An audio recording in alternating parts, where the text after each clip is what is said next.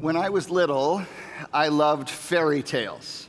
Knights, princesses, dragons, and most of all, happily ever afters. I was full of wonder and innocence and merriment and endless possibilities. Life was the happiest dream on earth. And then one day I woke up. It was the day my pet gerbil gave birth to 5 squirming, hairless pink babies. And I discovered the miracle of life one morning, nestled in their little bed of wood shavings, their eyes tightly shut against the dawn of the first waking day. And I thought to myself, what a wonderful world.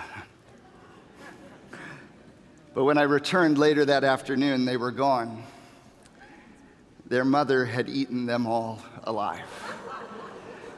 Oh, sorry. And for the first time in my life, I realized the world was a broken place. That this is not the way it's supposed to be. Since then, the world's brokenness has become a settled fact in my heart and soul. Cancer, tsunamis, pandemics, injustice, war. There is so much tragedy and loss and trauma and pain and sorrow down here. Something has gone terribly wrong with the world. And sometimes I'm not even sure how to begin to pray about it.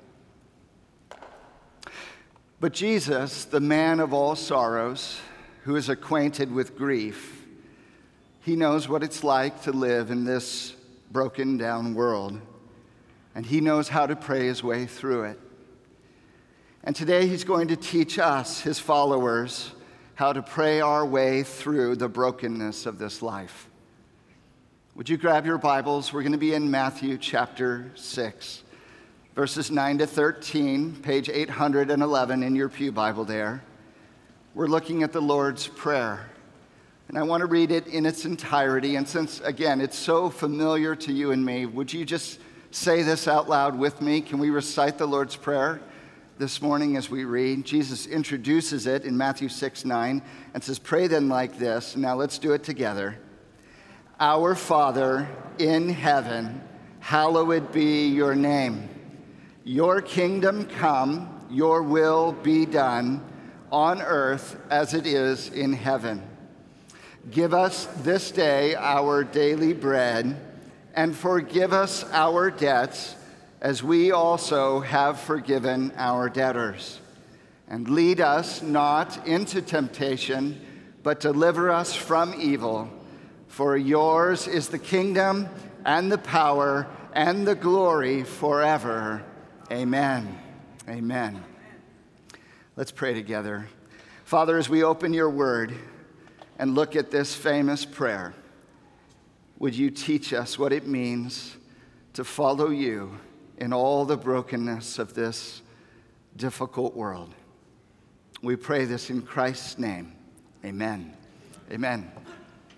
Today we are going to focus on just one sentence, verse 10. Your kingdom come, your will be done on earth as it is in heaven. I'd like to organize our thoughts around 4 key questions this morning. The first one, what is the kingdom? The second question, where has it gone? Third question, when will it come? And the fourth question, why pray for it? Okay? What is the kingdom? Where has it gone? When will it come? And why pray for it? Let's jump in this morning. What is the kingdom? What is the kingdom? Jesus is teaching us to pray, your kingdom come. But what exactly does that mean? Well, in the most simple, straightforward sense, the kingdom of God is the reign of God. The kingdom of God is the reign of God. The kingdom of God is where God reigns as king. Psalm 103, verse 19, says, the Lord has established his throne in the heavens, and his kingdom rules over all. And so you see in that verse, you see the language of reigning. The king is on his throne, and he is reigning. That is the kingdom of God. Wherever God reigns as king, there his kingdom is. Or another way to think about it is that God's kingdom is the realm over which he has say, the sphere in which his will is carried out. Wherever the will of God is done, there his kingdom is. Now, we can all relate to this because in a sense, we all have a bit of a kingdom, don't we? Each of us has a sphere. We have a domain over which we exercise our will in life. We have our own space, right? We have our own belongings. We have our own areas over which we exercise our will. And we're very territorial about the borders of our kingdom, if you think about it. That's mine. Keep out. Stay off my bed. That's my purse. Stay in your lane, right? That's kingdom language. In 1980, my dad owned a 1984 Buick LeSabre. Does anyone remember what those things looked like? This is like ancient history. It had velvet bench seats. Can I have an amen? Yeah. The velvet bench seats. And we would sit, my sister and I would sit in the back seat, and we would use our fingers and we would draw a line in the nap of the velvet. Her side and my side, right? We're delineating kingdoms. My domain, your domain. And what did my sister do? With a finger, she invaded my kingdom, right? And we got to bickering. We had a border dispute about the back seat of our Buick LeSabre. And then Dad reached back and started swatting at us to make us stop fighting. Why? Because whose kingdom does he think the whole car is? It's his, okay? That's kingdom language. We all have a kingdom. It's what we have say over in life. It's part of what it means to be created in the image of God, the Imago Dei. We are created for dominion, to keep and cultivate our little space in the world, to wield, as C.S. Lewis said, to wield our little tridents, you know. It is the image of God, this kingdom impulse that is reflective of our Father who is King, who rules over all. So when we pray, your kingdom come, your will be done on earth as it is in heaven, we are asking God to extend the reign of his rule, of his kingship, to establish it in the here and now. We are asking that the range of God's effective will, where he is followed and obeyed as king, would extend to and envelop this world. In heaven, everything is just as God wants it. And we're asking God to make it so down here as well, on earth as it is in heaven. Now, the logic of these phrases is basically cause and effect. May your kingdom come, with the result that your will is done on earth as it is in heaven. See, the problem, friends, is that heaven and earth are out of sync. In heaven, all is well. On earth, not so much. In heaven, God's will is done perfectly, but on earth, not so. So our prayer is, Father, would you sync it up? Would you bring the rule and perfection of heaven down to earth? Would you make everything right and whole? Would you match everything up again? Your kingdom come, your will be done on earth as it is in heaven. Now, it's interesting. The fact that Jesus tells us to pray, your kingdom come, implies something, doesn't it? It implies that in some sense, God's kingdom is not here. that it is far off, that it is absent. It's not here. That's why it has to come. The fact that Jesus tells us to pray, "Your will be done," implies that it is not being done on earth as it is in heaven. So while the Bible asserts that God is king over all, remember Psalm 103:19, the Lord establishes his throne in the heavens and his kingdom rules over all. Psalm 115 verse 3 says, "Our God is in the heavens. He does whatever he pleases." Ephesians 1:11 says that God works all things in accordance with the counsel of his will. That while all of those things are true, this prayer of Jesus assumes, "Your kingdom come, your will be done on earth as it is in heaven," assumes that this world is in some sense operating outside the rule of God, that it is functioning contrary to his will. And we are being taught to pray, "Your kingdom come," which means its absence. It must be missing. So the question is, where has it gone? Where has it gone? Where has the kingdom gone? Well, Jesus gives us the answer. The Bible gives us the answer. If you look at the story arc of the Bible, you will discover that the kingdom has been hijacked by rebels. The kingdom has been hijacked by rebels. In the beginning, God created the heavens and the earth, and there was perfect peace and harmony, and all things were right as God presided, enthroned as king and creator of all. But then came the rebellion. It started with the angels when Satan decided that he wanted to be God. And he led a rebellion against God and was eventually cast out of heaven. And ever since then, Satan has been hell-bent on warring against God, seeking to destroy all that God holds dear. His greatest success was when he convinced humanity, God's own image bearers, to join up with the rebellion. He tempted our first parents, Adam and Eve, to disobey God, to become gods in their own rights for themselves, and they fell. They fell into sin, rebellion, darkness. So friends, Satan hijacked this world to become his kingdom, and sinful humanity fell under his dominion. Which is why Paul refers to Satan as the god of this world in 2 Corinthians 4:4. It's why Jesus calls him the ruler of this world in John 12:31. Remember when Satan was tempting Jesus in the wilderness in Luke chapter 4? One of the temptations was at the end, Satan offered Jesus all the kingdoms of the world if only he would bow down and worship him.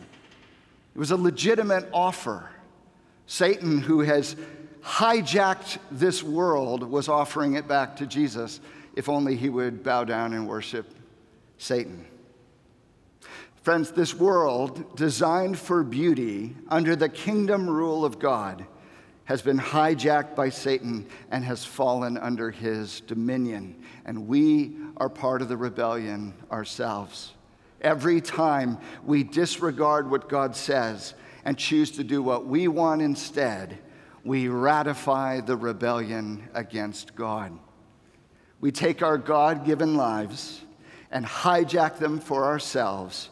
We exile the king and crown ourselves in his place. And having kicked out the source of life, we find ourselves dying from the inside out. We find ourselves captive to sinful desires within us. We find ourselves enslaved to the rule of Satan in this world. We find ourselves dominated by the fear of death. Oh, to be free again. Friends, this is not the way it's supposed to be. Our Father in heaven, hallowed be your name. Your kingdom come. Your will be done on earth as it is in heaven. We desperately need the kingdom of God. The question, though, is when will it come? When will it come? Well, in a sense, the kingdom of God never really left. This is a very complicated area of theology, by the way. I'm going to give you my best thinking on this subject. But in a sense, the kingdom of God never really left. The kingdom is forever. Psalm 145:13, your kingdom is an everlasting kingdom, and your dominion endures throughout all generations. So all the anarchy of our lives and of Satan has in no way actually subverted the sovereign rule of God. He remains seated on his throne, unmovable, unshakable, and unequaled. Satan is on a leash.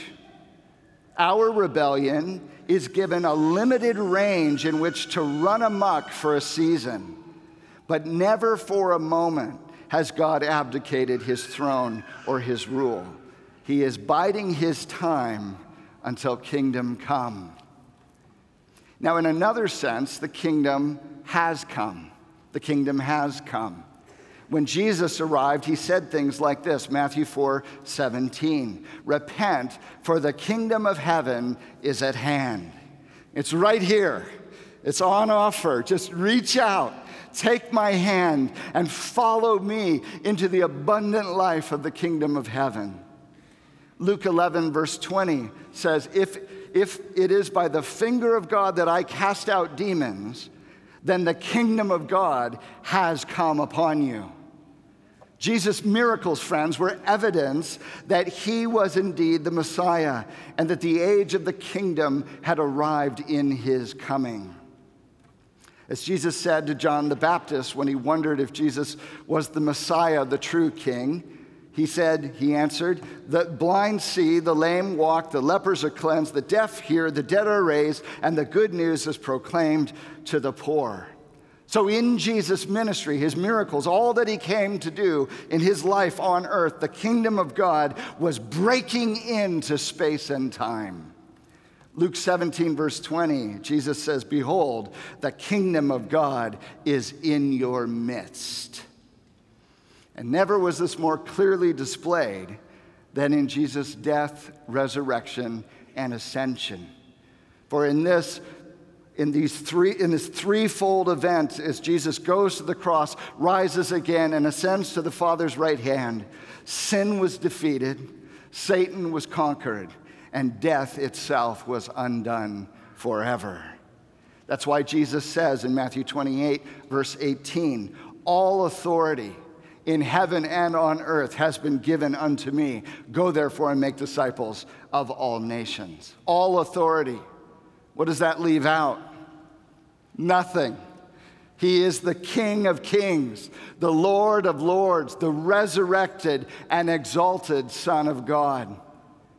He will ascend to his Father's right hand, where he will be seated, enthroned, as his Father says to him, sit at my right hand until I make your enemies a footstool for your feet. That's Psalm 110, verse 1, the most quoted passage in the New Testament. It's applied to Jesus in Acts 2, 34 to 35, 1 Corinthians 15, 35, Hebrews 1, 13, and Hebrews 10, 13. The point is this: in Jesus, the kingdom of God has come. He is seated on his throne. He is exalted to the Father's right hand. His reign and rule is established forever. And yet, his enemies have not yet been made his footstool. They have not yet been brought into full submission to him.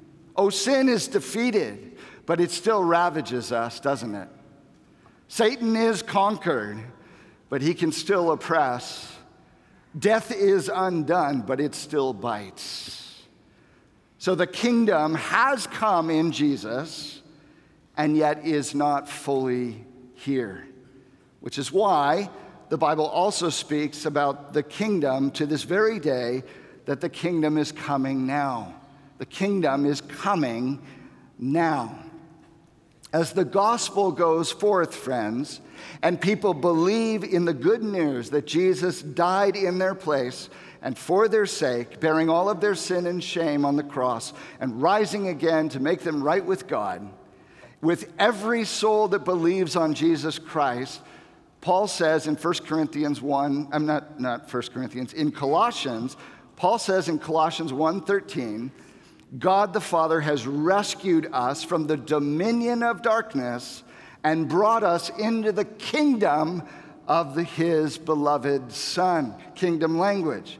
So when we come to place our faith in Jesus Christ, we are adopted as sons, and we are transferred from the kingdom of darkness into the kingdom of his beloved Son. Kingdom language. When people confess Jesus as Lord, the kingdom of God expands as each life is surrendered to King Jesus. Now, sometimes we don't think of the kingdom of God as being connected with the life of the church, but the Bible puts these things together. For example, in Acts 28, verse 31, at the very end of the book of Acts, Paul is said he went about proclaiming the kingdom of God and teaching about the Lord Jesus Christ with all boldness and without hindrance. So the work of the church, as churches are being planted, as Paul is on his missionary journeys, he is proclaiming the kingdom of God in this moment as the church is being built. In Matthew 16, verse 19,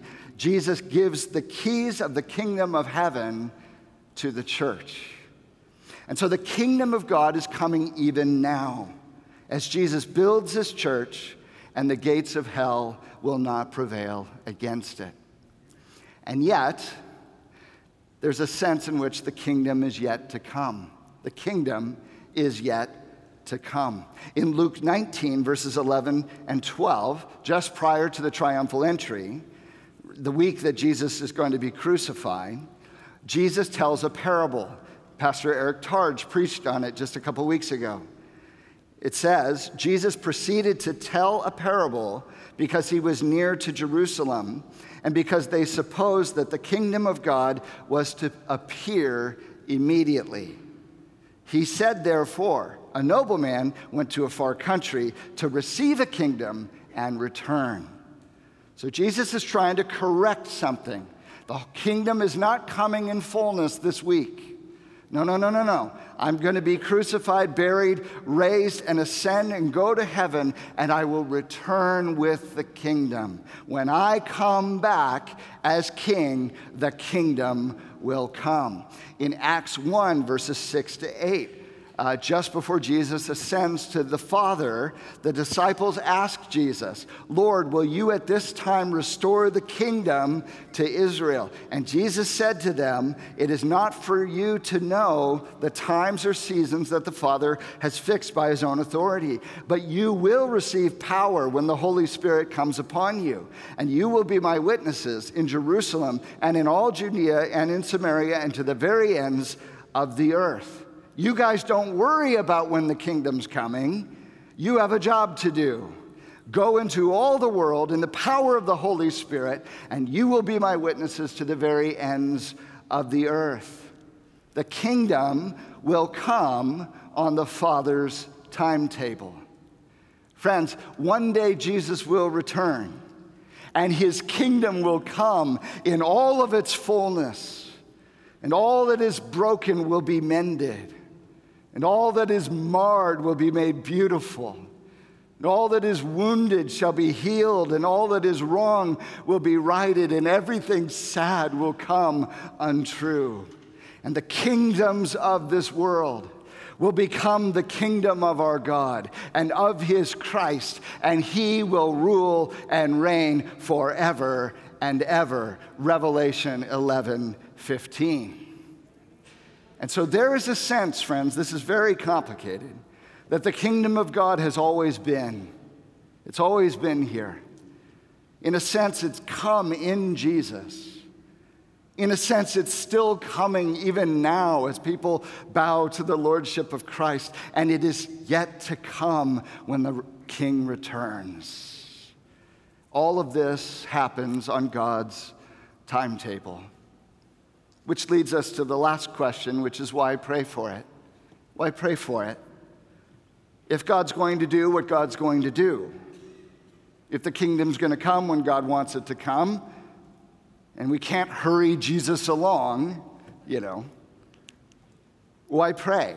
Your kingdom come, your will be done on earth as it is in heaven. Here's why. When we pray this prayer, we're acknowledging God as King. When we pray this prayer, we're acknowledging God as King. God, you're King, and I'm not.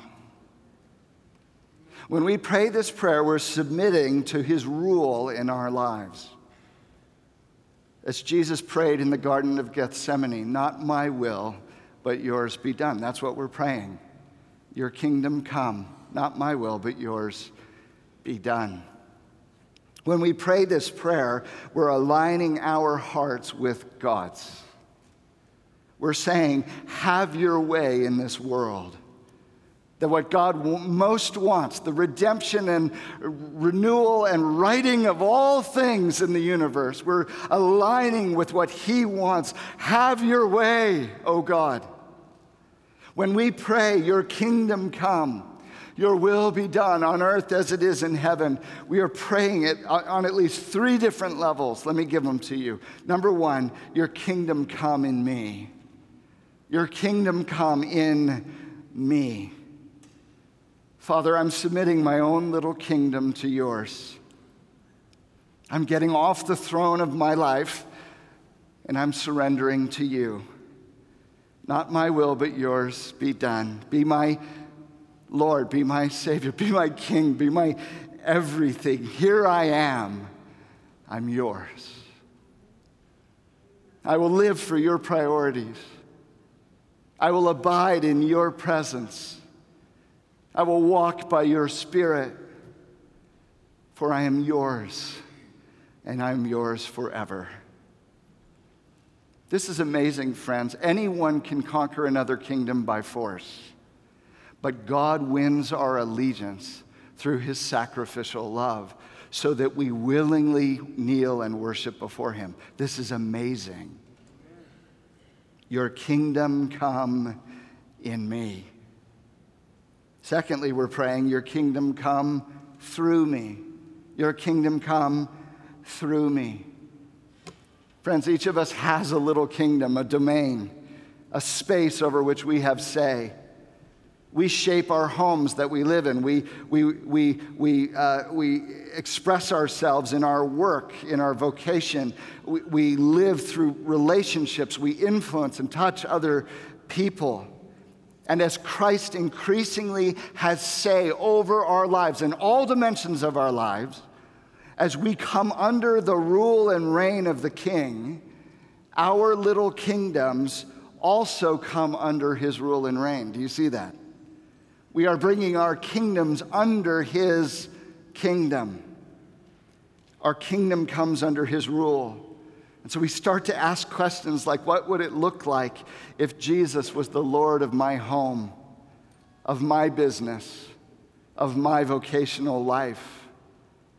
How would Jesus live my life if he was me? How would he serve others? How would he act justly?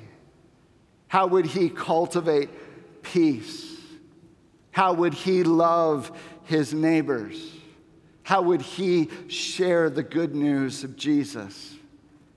And friends, as we live by the Spirit, following the way of Jesus, bringing our little kingdoms under his rule and reign, our lives become extensions of the kingdom rule of God.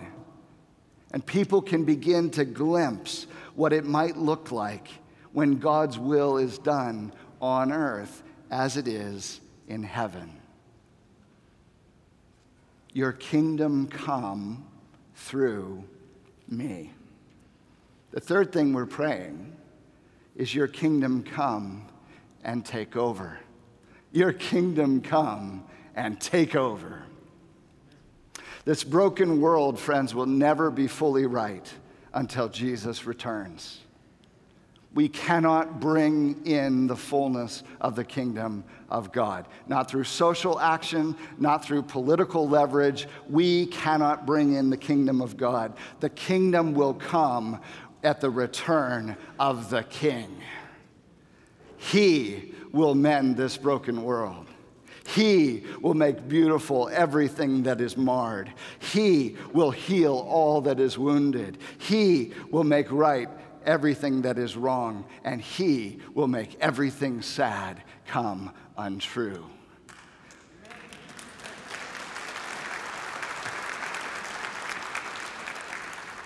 Revelation 21, verses 3 to 5, one of my favorite passages, John's vision of the heavens and earth being made new.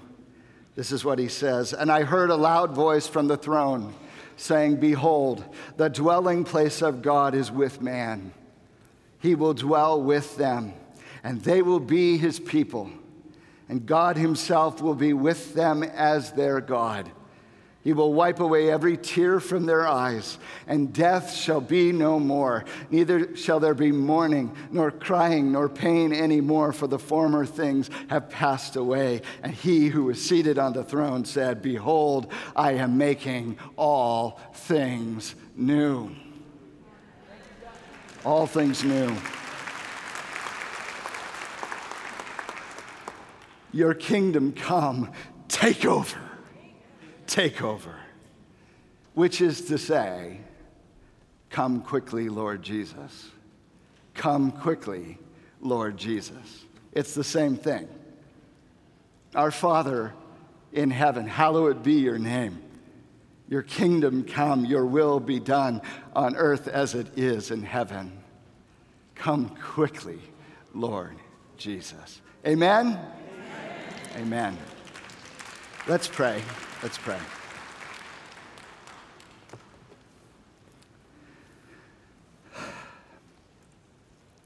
Father, would you hallow your name in all the earth? Wherever you are seen as holy, this world is made whole.